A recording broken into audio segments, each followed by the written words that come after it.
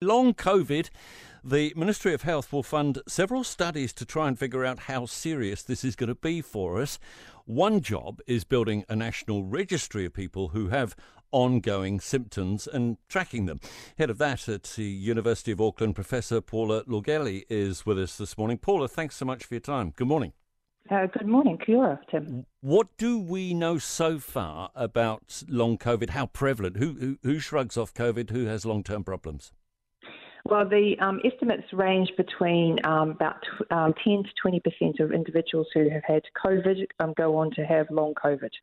We don't know how that changes with the new variant, but a conservative estimate is about 10%.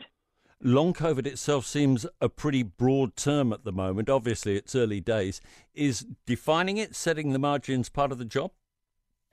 No, it's been pretty well defined, I think, in clinical guidelines. Understanding the symptoms have been described. It's been well studied. What we don't know in a New Zealand context is actually, I guess, how it presents and manifests in a population which is highly vaccinated and didn't have a lot of natural immunity from the first couple of waves of the pandemic. So we don't know which strain it is causes more long COVID. Is that part of what you're trying to find out here? This study is going to focus a lot on Omicron because 99.3% of all the infections in New Zealand were for Omicron. At the moment, we're seeing a lot of long COVID, obviously, in the earlier phase, but we've had most infections with the later wave.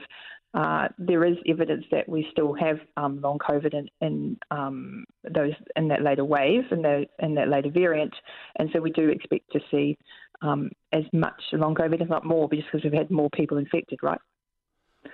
More, you think? Okay, you need people. We've had on a notion of magnitude.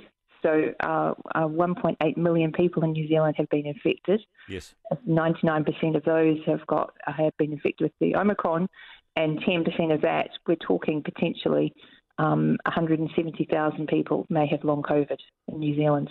That's an awful lot of people who would have a long-term sickness, may not actually be able to work or may not be able to work full-time. You need people to take part in this, yes?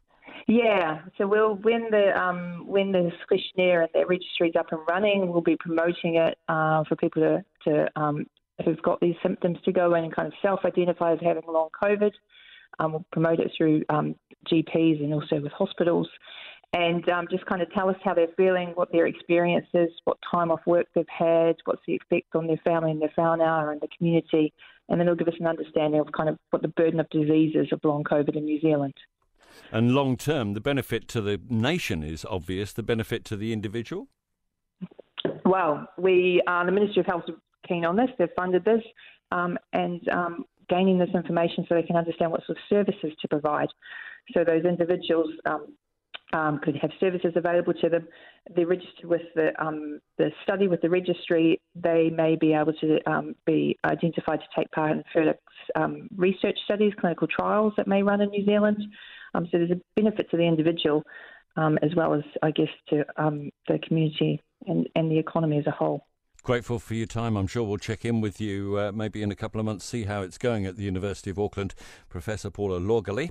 One of the scariest things you can hear as a parent is quiet.